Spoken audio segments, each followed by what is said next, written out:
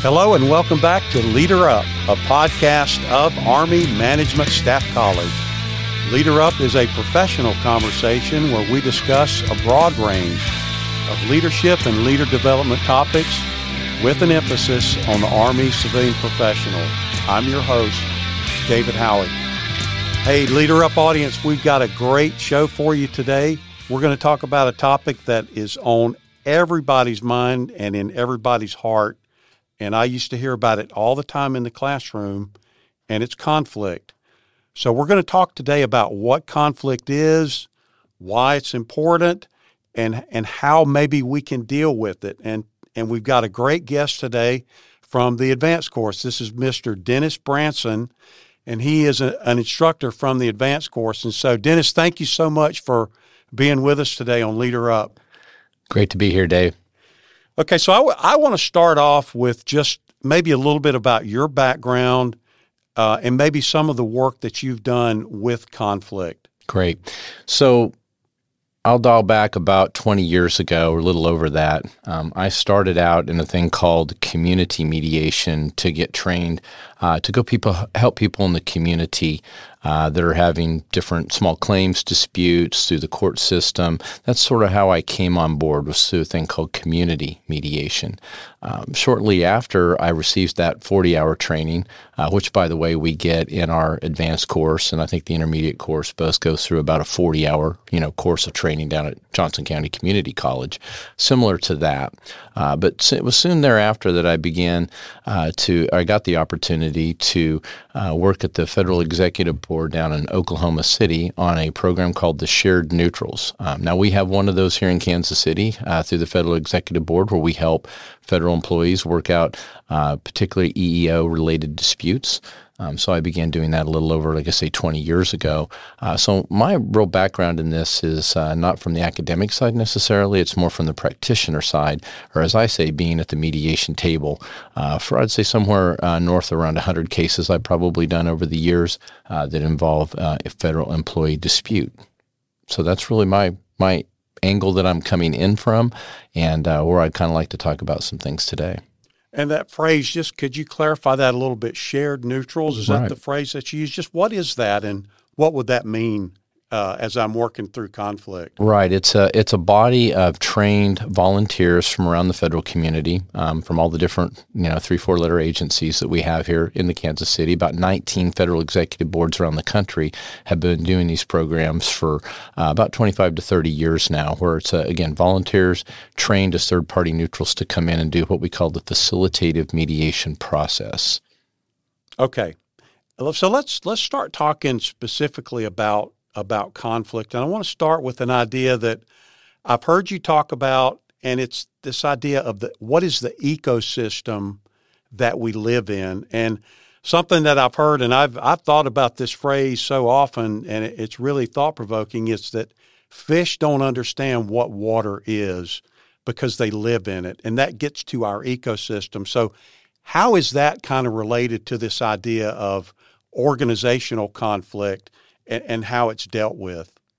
So there's a video that from time to time I show in the advanced course, and it's a video you can go and get out on the internet openly. It's called This Is Water. It was by one of the bright thinkers of the 90s named David Foster Wallace, where he talks about, as you said, fish in a fishbowl. Imagine the goldfish swimming around inside of a fishbowl, and we don't even realize necessarily the system or we could say the culture, if we want to equate the water that's in a fishbowl that we're swimming in. What is our culture that we're in? And whether it be a small unit, a team, all the way up to a major command, or whatever you'd want to say, the Army itself. What is our ecosystem? And a couple of the points we like to make out of that, we're all very familiar now with diversity, equity, and inclusion. I think that an inclusive culture is really where I would focus when we talk about conflict, is how to become more inclusive in conflict and just managing, preventing conflict, all those kinds of things. Set the conditions, as we say in the Army, right? That's a popular thing. The way to set conditions to really prevent, help to manage, and resolve conflicts, because they're going to happen. But if you don't set those conditions, develop the water in which we swim in to be a healthy and not a toxic one. Those are the kind of metaphors that I like to use when we talk about conflict. And so what is conflict? How do you define it? How have maybe some of your experiences changed the way that you see or understand conflict? How do you define it? That's sort of the million-dollar question when people say, you've been doing mediation, and how do you define what that is? And I'm going to go ahead and take a poll from one of the assessments, one of the psychometric assessments we use in the AC and the IC is the Strengths Deployment Inventory, or the SDI. This is a company called Core Strengths that we leverage one of their assessments in, and I find it to be one of the more talked about assessments in our course. It's the one that people remember the best due to some of the colors that are involved in it and that kind of stuff. But not to go into detail about the assessment itself, the way they define conflict, they call it a disagreement that feels like a personal attack on our values, and I would go a little farther to say it's either something that's interpersonal, it's something that affects our values, or it might even be something that's task-oriented. Those are the three principal ways that most of the experts in the literature out there talk about what are the types of conflict. So maybe there's a disagreement. Maybe it's an out-and-out, exchange of words or whatever it might be. I also like the way SDI frames it. What I see a little bit more going on out in the world is opposition. Opposition is an objective disagreement that leads to smarter decisions. So this is where typically people say, can conflict be good? And I don't know so much that conflict or open conflict is good. I don't think any of us really want to experience that type of thing that goes on when we're having those exchanges that are very uncomfortable. But the things in terms of opposition, and the way to frame it is, do you really think that a team can be healthy that doesn't have any opposition? And I think you'd agree that the answer is no, not really. I've not been on many good teams that keep opposition or any type of conflict out of that team. And we see that a lot in the course. As we go through the types of drills that we have people do and the amount of work that they have to do in the AC course over a 4-week period, there's a little bit of opposition that's going on. The goal there is to not have it turn into conflict. That's really where we see the application of the tools, the assessments, the many things that we do, I feel like, that are inherent in our CES to help get at that. So conflict versus opposition is the way they frame it in the SDI, and I really like that. And I know in the intermediate course, and I taught in the intermediate course for years, I always was a little suspect when you would ask a team about how they're working and what kind of conflict they had, and they say, we didn't have any conflict. Okay, well, that number one, that's probably not true. Number two, when I hear that, I wonder is it safe in that group to voice conflict? I'd rather have folks who say, we wanted to do the presentation like this, and two other ones say, well, I kind of wanted to do it this way. Okay, well, how'd you guys deal with that? Well, we worked this out and that out. So I'm always encouraged when there's that open acknowledgement. Yeah, we had conflict. I saw it one way. They saw it a different way. But then how do we get past that? Is there a way for us to get past that? So, yeah, I'm in complete agreement with you. And I wanted to ask you about another phrase that I've heard you use, and it's leading conflict, to lead conflict. What does that mean? There's been, again, along the lines of some of the research that's out there, ways with any type of methodology that we're using, you see a lot of these same terms. So I'm going to throw out a few that I'm pulling from an article here called Leading in the Heat of Conflict. And the first thing is to anticipate, take time to obtain information, develop the facts. That's always a big part of the way that I've learned to be a mediator. The first thing we really do in mediation is we fact find. We have both sides tell their story. You'll see that as a very common thing when you're helping people, whether it's at a mediation table or conflict coaching. Get the facts. That's another point in the course. We talk about challenge your assumptions. We help people to think about challenging the assumptions and the facts and really get the critical thinking going. That's a big part of the course, in and out. Prevention, to develop strategies before the conflict ever occurs. That is not easily done just through training. We tend to think of training as one of the main ways to do that. And it's great. It's good to have the different understanding of training. Maybe we need to take a time out and we need to take some of those courses, which I'd like to be able to talk about that towards the end. I have a couple of good ones, but prevention, tough piece. Identifying when conflict is actually happening. I think we've all been there as supervisors or uniform or in the civilian side, knowing when our people just aren't getting along. We can feel it a lot of times, and we certainly see it. So how do we move, and what are the right steps to begin to actually manage it is the fourth step. So managing and really the things that go into what we call conflict management, that's where you're going to have to start maybe making either interventions or asking people to make decisions about how they're working together or not.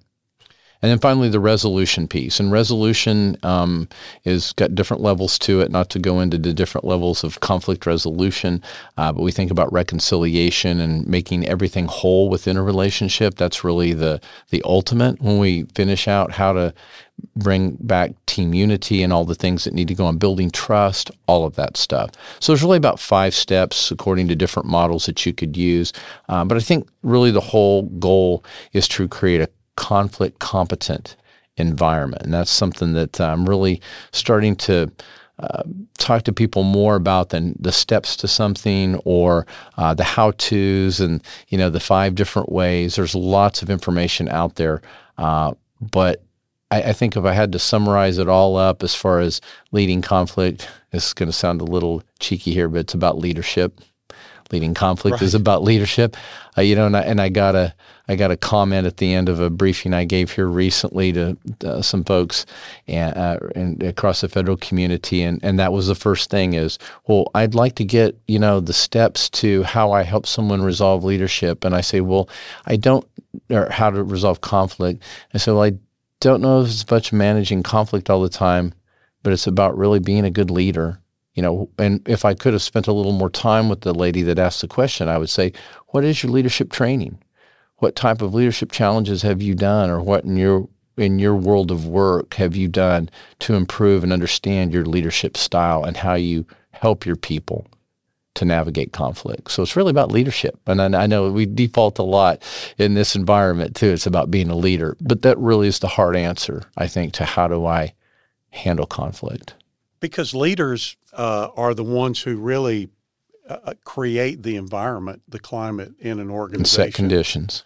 And I know for me, I'll just tell you that I love it in the classroom when there's a slide up and a student raises their hand and says, I don't know if I agree with that. Okay, tell me more. Help me understand. Let's have a discussion. Right. Let's have a dialogue. Yeah, and then I will ask them, how long do you want me to spend trying to convince you? And they'll say, none, because you're not going to. Okay, great. Because I can't, if they have that thought in their mind, I can't unthink that from their mind, and I have to respect that person's viewpoint and opinion. That's kind of a conflict, a philosophy about dealing with conflict, is it not? It is, and we all will react differently to that. And you see it in really the virtual side of our training is where I think I have to, and I can't speak for all of our awesome facilitators in the AC course or certainly the IC, but I think we all realize that the lack of the paraverbals, as we say, and not really seeing people's body language and the things that go on. And I'm excited and had conversations I have with people around in the AC about this is what being a hybrid leader is all about. And by that, I mean leading in the environment of some days you're at work, but a lot of days you're not at work anymore. Well, at least as we go now into the holidays, some of us are back and doing the things we're doing here. But it's really a challenging environment, I think now more than ever, to understand people's cues, understand how people react to these things when they cannot see you.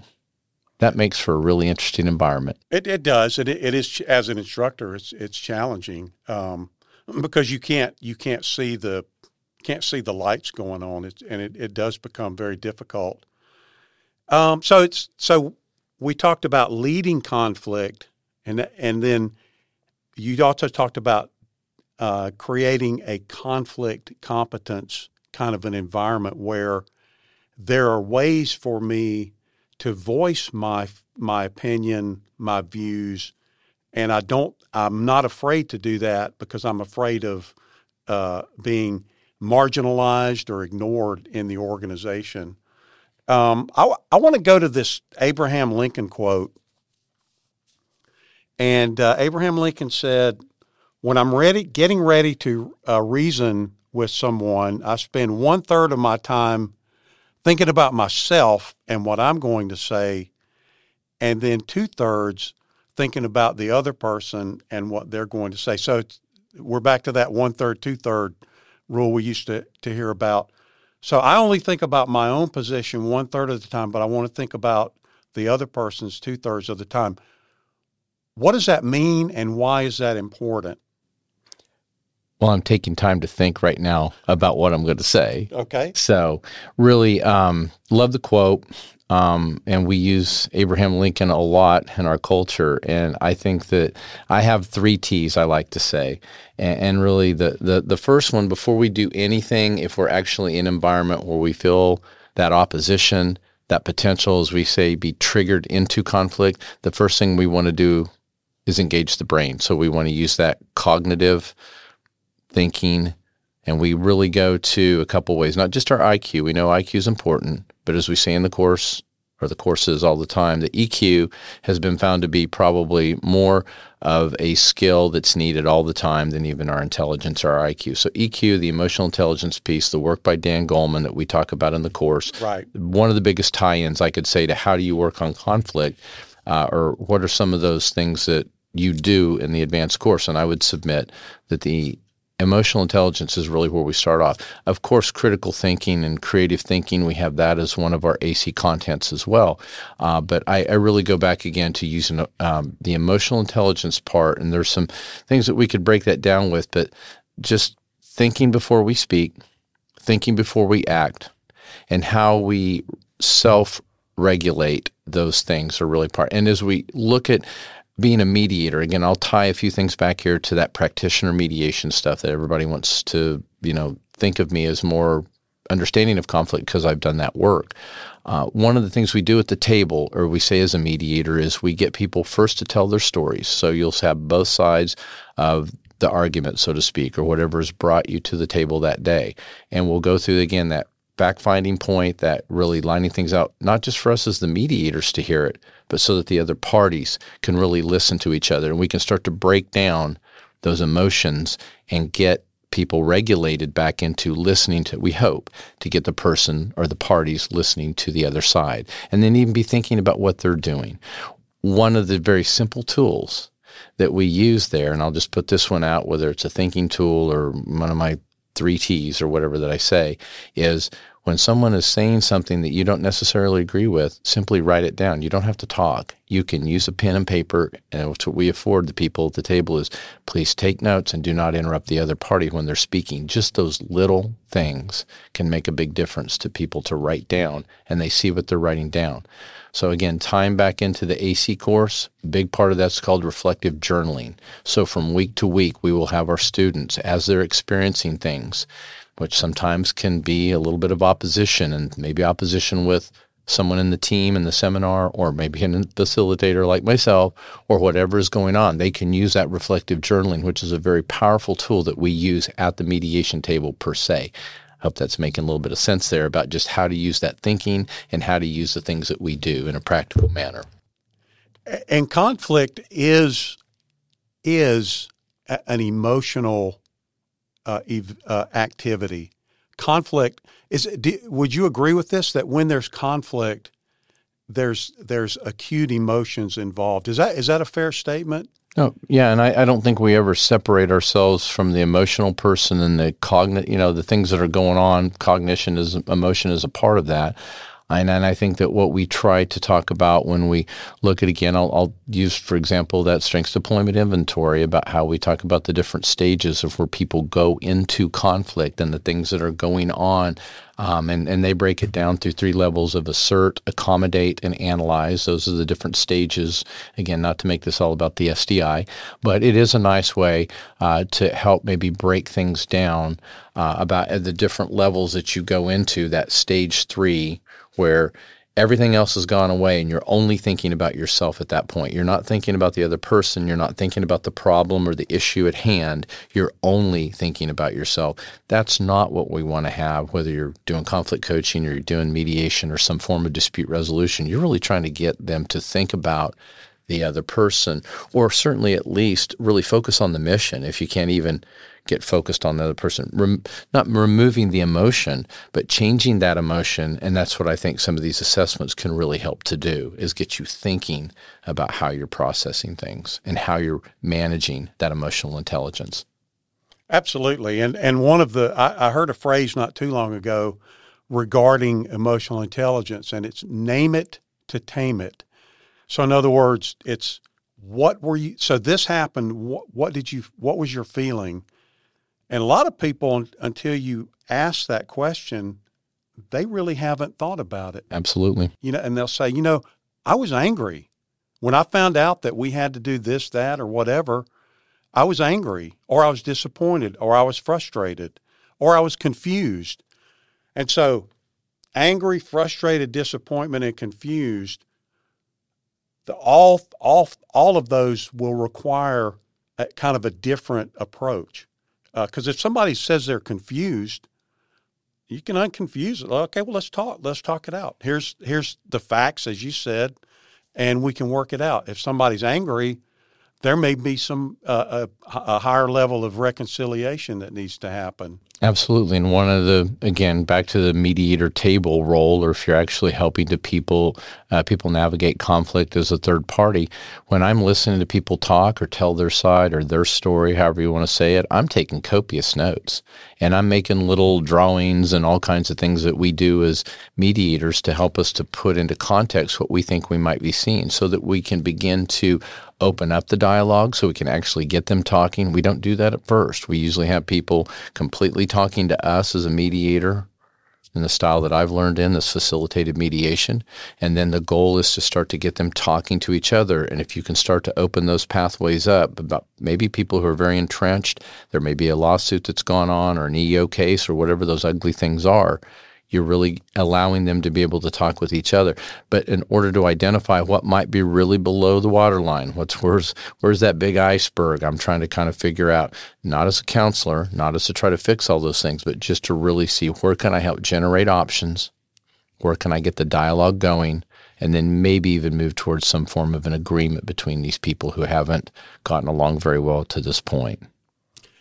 Absolutely. I like to name it and claim it. I might even write that one down. Absolutely. That's a really no good problem. That's and a good one. One of the things that I've always focused on in the classroom, and I've had some blow-ups in the classroom, people wanting to change groups or change seminars. The first thing that I focus on is listening. So you got a group of students and they're talking about something that happened. Each person states their piece, and then I'm going to go back and ask the other people, what did they say? What did you hear them say? And I've found that when people can show that they're listening, that all that junk, the feelings and the emotions start to dissipate a little bit. So do you agree with that? Does that make sense? Well, thank you for giving me my second T, which is tuning in or listening. So we talked a little bit about the thinking and using both your emotions and your cognition kind of in together with that first T of thinking. Now we're going to tune in and listen. And there's a really popular, you can see several TED Talks on it and different things about active listening. We don't have a course called listening or communication in the AC. That's a little something before you come to us typically. We hope people have done that. But one of the best ways to persuade others is with your ears. That was a guy named Dean Rusk, a former Secretary of State of this country, and I love that. Active listening is about observing a speaker and reaching the highest level of listening when one hears the message and senses the speaker's emotions. So again, we're tied in to what active listening isn't just repeating back what the person said, which is we call reframing or paraphrasing back, so I know that the message was properly received back to me. That's great, but to really understand and to get shared understanding. We talk a lot about that, shared understanding. Right, and that's where I listen to what you're saying, and then I say back to you, it sounds like you're frustrated about that, and then that. So if I can key into the other person's emotions, that might help the conflict a little bit. Let's talk a little bit about some of the other things that happen in the advanced course, some other activities, and just other techniques that you use, or things that are in the curriculum to deal with conflict in some way.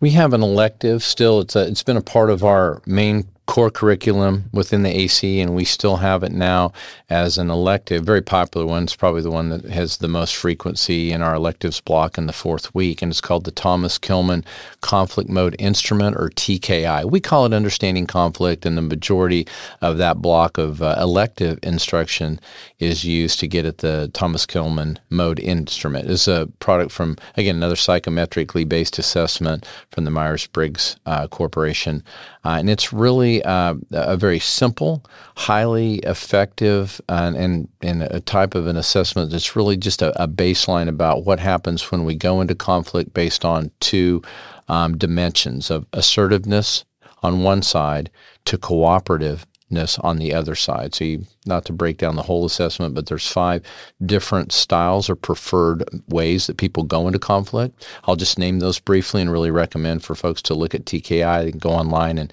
check that out. Competing, collaborating, compromising, avoiding, and accommodating. There's a couple in there that are pretty close. I think everybody would understand what avoiding means. Many of us are what we would say conflict avoidant. We hate conflict, however you want to term those things. It's not always bad. I'm kind of the opposite end of that spectrum. As I filled out that instrument, I typically come back as a collaborating type of person or personality, or my preferred style. And that's not always the best way to be. It's more along the lines of being a mediator. It kind of lines me up well with that type of skill.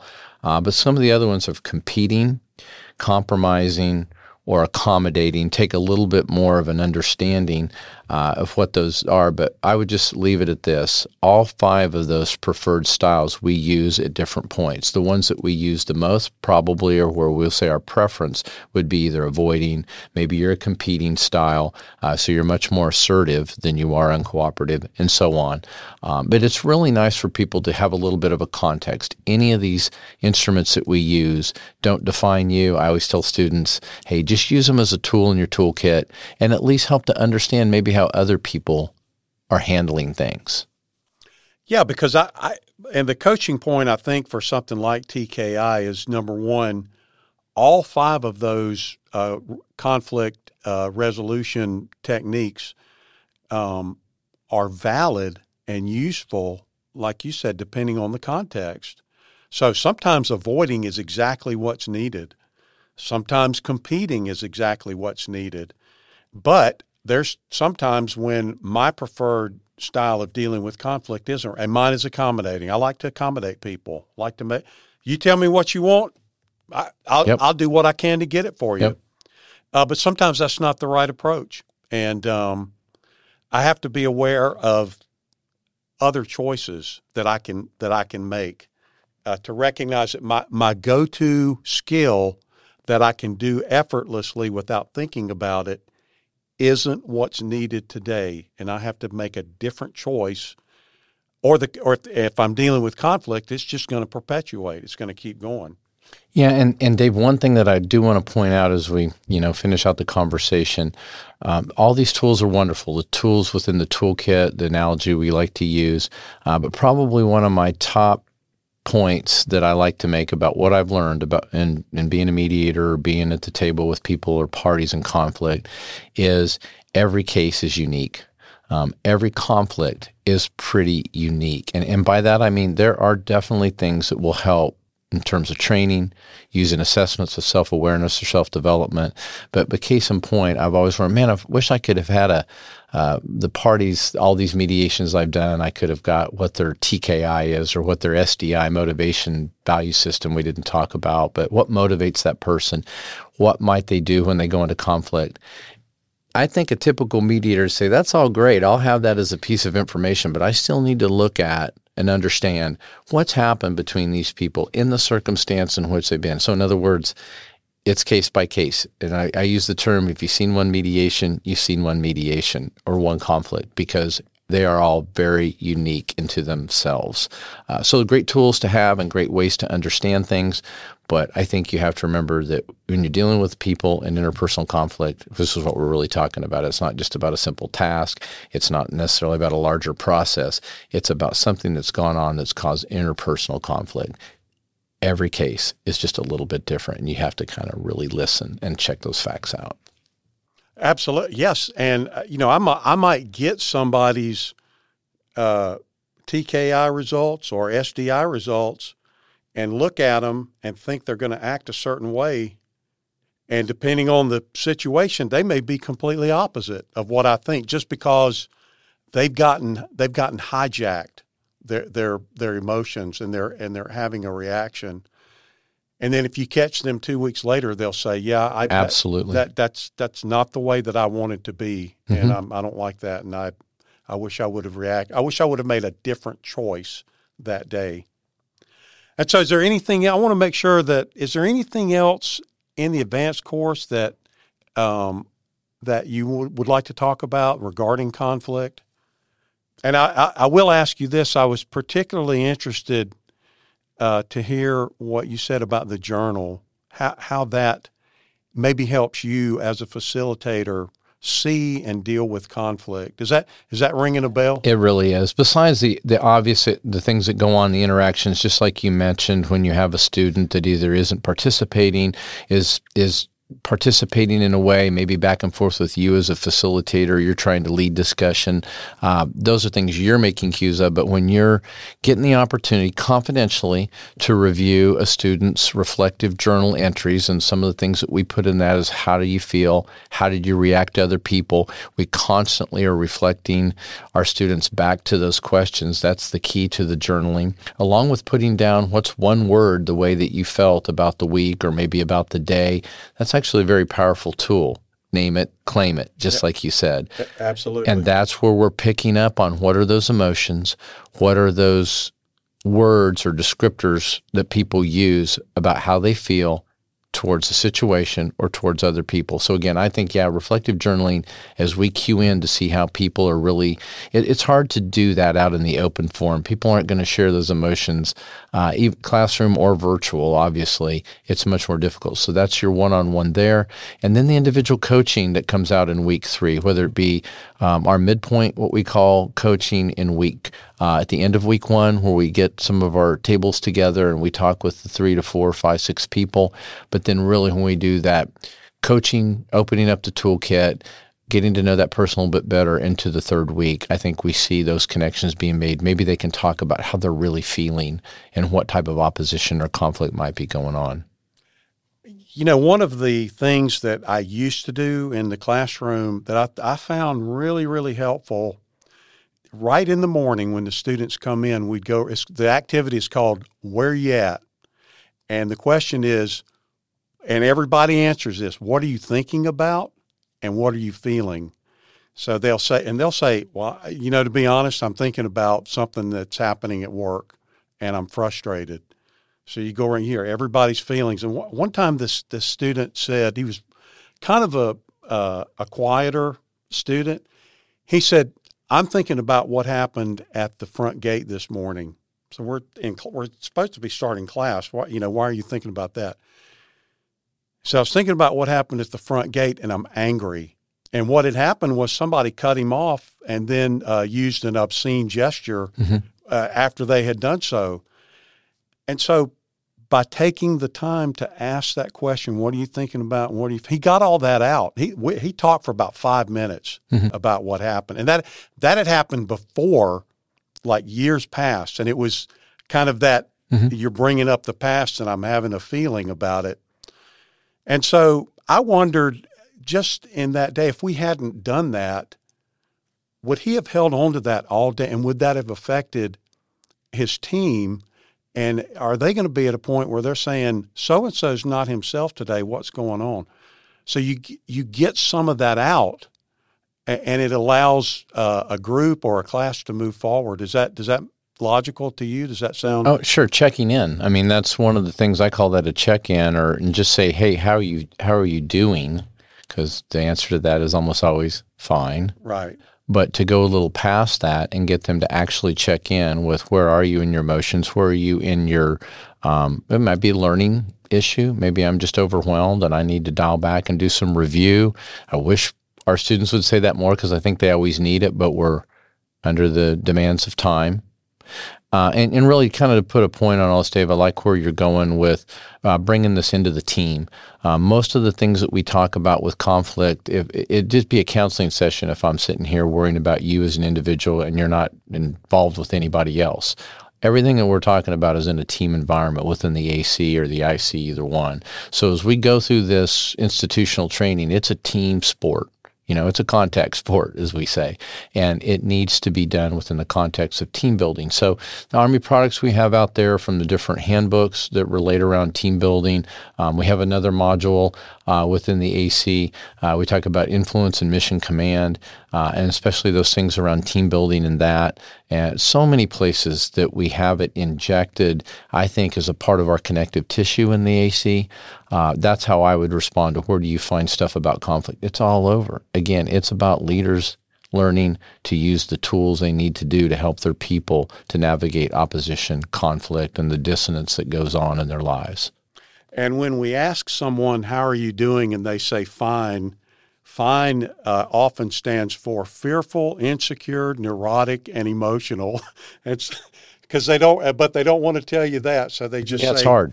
Right. It's hard. It's hard. And I think we need to realize we're dealing with a lot between, again, the emotion, the cognition. We got to look at that as a system. People aren't a project to fix, but we need to understand what they might be going through so we can, again, getting back to that conflict competent environment. So as things maybe start to move up and down the needle, the temperature starts to raise in the room. We got a great little activity that we ask people, if it's a weather forecast today, how are you feeling, right? Stormy, fair to partly cloudy. You joke about those little things, but people can really safe, non-attributional way of saying how they really feel by maybe associating it with a weather type of event, how they're feeling. That's a good one.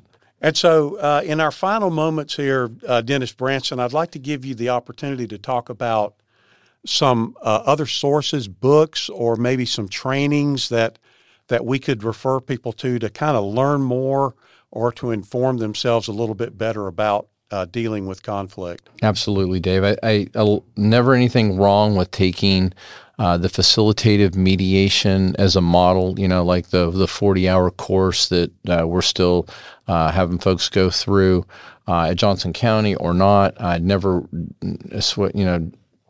tell people not to take a mediation course, but I think there's a lot of work that's come out since I began learning to be a mediator along the lines of conversations, I call it. There's a book called Crucial Conversations by 4 different authors that's out there and very popular. It's on our CAT Commander's reading list. So I would say, first off, Crucial Conversations. It's not a quick read, and it takes a little bit of training to probably go along with it to press out the concepts. Again, every conflict's a little bit different, and you've got to learn how to work with those things. So there's some good training around Crucial Conversations.